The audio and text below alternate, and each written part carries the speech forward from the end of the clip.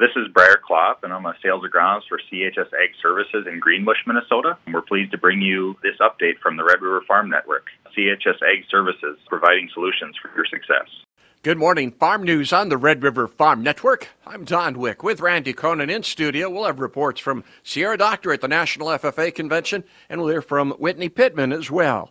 Temps, it'll be slightly warmer today, pushing into the upper 30s and 40s. Portions of South Dakota will be in the 50s.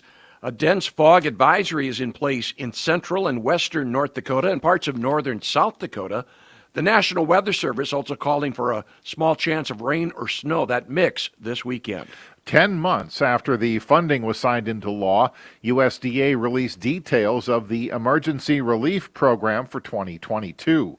Program differs greatly from the previous WIP, WIP Plus, and ERP programs.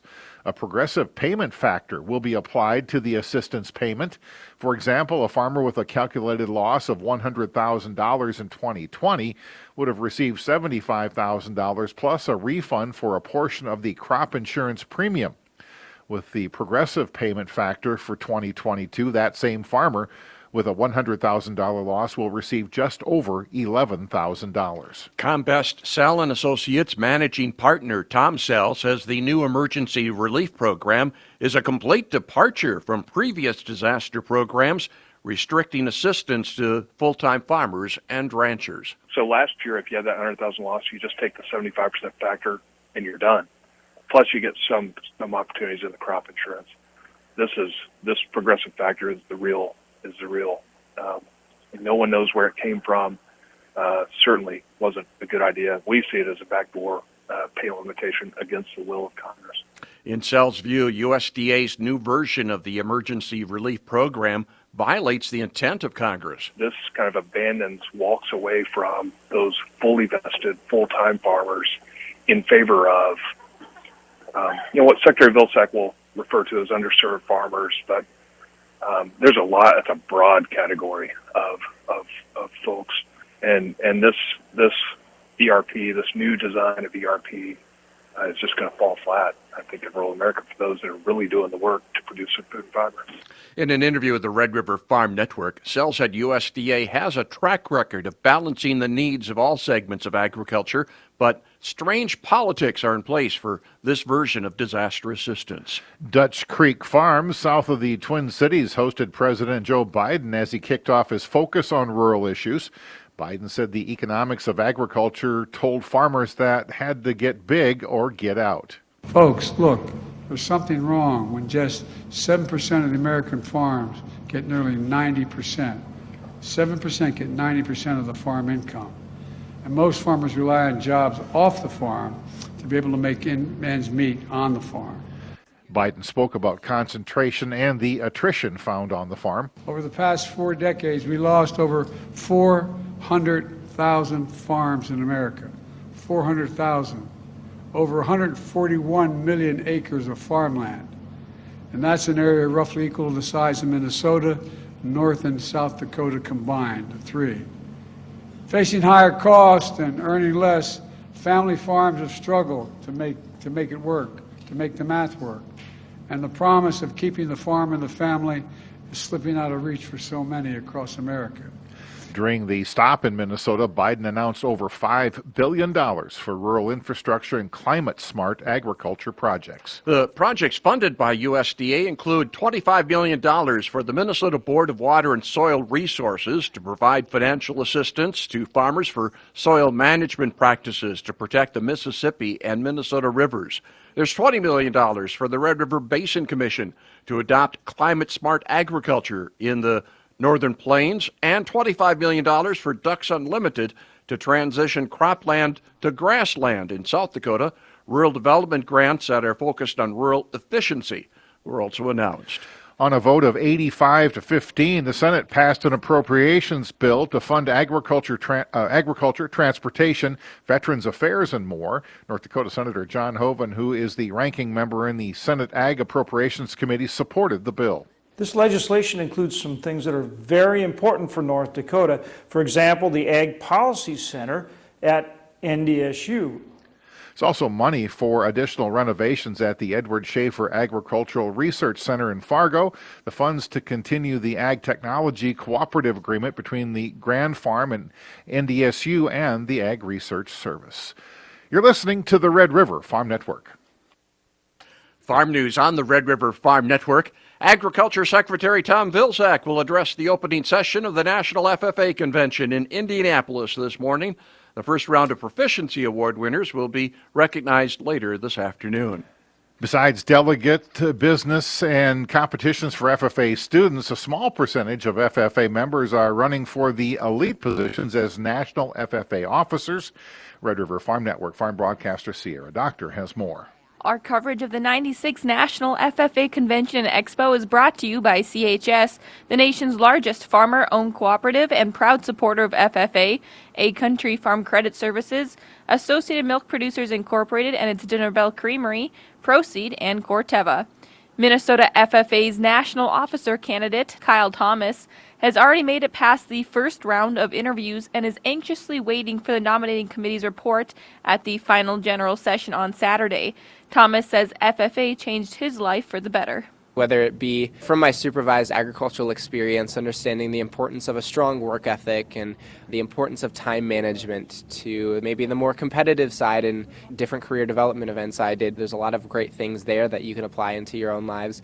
But then also the leadership aspect, I think, has also been really one of the most rewarding pieces of my experience in FFA, just being able to give back to students and give back to members in my community. That's the entire reason why I'm running to be a national officer, is just to see the value in other people and to be able to highlight and share their stories on a national level is the whole reason why I decided to run to be a national officer.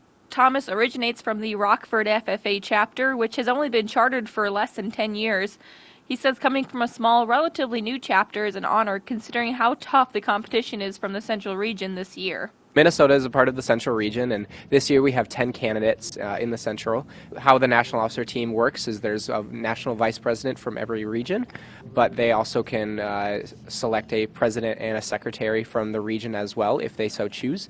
But typically only the top 50% of candidates automatically advance into the finals. But if you're also in the top 50% of the nation, you also get to advance. So this year in the Central Region, we advanced 2 extra people. So 7 out of 10 candidates advanced, which shows that the Central Region is extremely competitive this year, which is something that I'm really excited to see because I'm just surrounded by so many great people.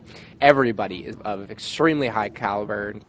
Coverage of convention is sponsored by Minnesota Farmers Union, South Dakota Farmers Union, Farm Credit Services of Mandan, Nutrien, Minnesota Farm Bureau, and Minnesota Soybean Research and Promotion Council. Reporting agriculture's business, I'm Sierra Doctor, here on the Red River Farm Network. One part of the National FFA Convention is the Career Expo, which includes a section dedicated to collegiate booths. University of Minnesota Crookston Senior Admissions Counselor Jonathan Holland is at the convention and says FFA student recruitment is important to the college. So without a doubt, the Ag and Natural Resource Department is our largest department on campus. We see somewhere close to 40% of our student body that are majoring in ag or natural resources. We support FFA because without the future of agriculture, we don't have food or clothing. Pretty hard to exist in a country. And so we know there's always going to be guaranteed jobs for those educated in agriculture. We're here because those students really are the backbone of our university. Holland says FFA students bring good attributes to the college at Crookston. So without a doubt, they're well-spoken, right? They're passionate about agriculture, and that translates into a really active student that gets involved in our student life campus community. So it makes them part of our campus. But then we know that those kids really want to go out and promote agriculture in the future. Delegation of 11 U.S. farm organizations, including U.S. Wheat Associates and the U.S. Grains Council, are in China to discuss agricultural trade.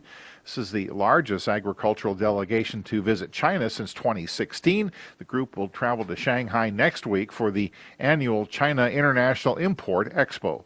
The Fed stood pat on current interest rates. Northern Crops Marketing and Investments President Brad Paulson said that was widely expected. They did leave interest rates unchanged from last month at a 5.25% to 5.5%. and the language was, kind of higher for longer again, and they want to see, inflation's, get brought down some more. So that was it for that. You're listening to the Red River Farm Network. Good morning. Welcome to Inside Agriculture on the Red River Farm Network. Labor is hard to find in the U.S. no matter the industry. Veterinary medicine in rural areas is especially hard hit.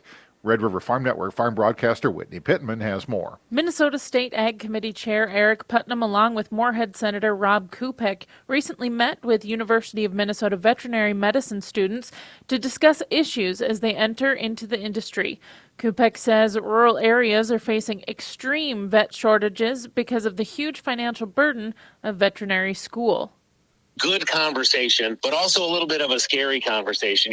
There's lots of money to be made kind of in the companion animal area around veterinary medicine, and particularly, in the Twin Cities, a lot of the local veterinarians have been bought out by kind of some big national corporate.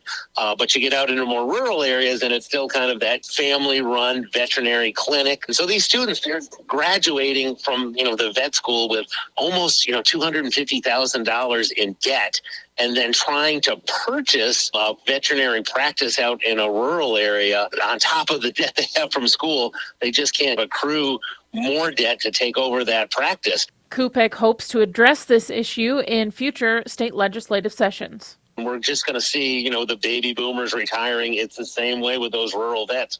A lot of them are retiring, and it's really difficult for these students, to kind of get into that. So I think we're definitely interested in at least this session holding some informational hearings, and then certainly I think when we get to the next budget round, that's going to be something where we're going to try to look for budgetary ways we can help to make sure that, our rural vets, that we have enough of them. Reporting agriculture's business, I'm Whitney Pittman on the Red River Farm Network. A new report from the Environmental Working Group claims nearly $119 billion in crop insurance payments were triggered between 2001 and 2022.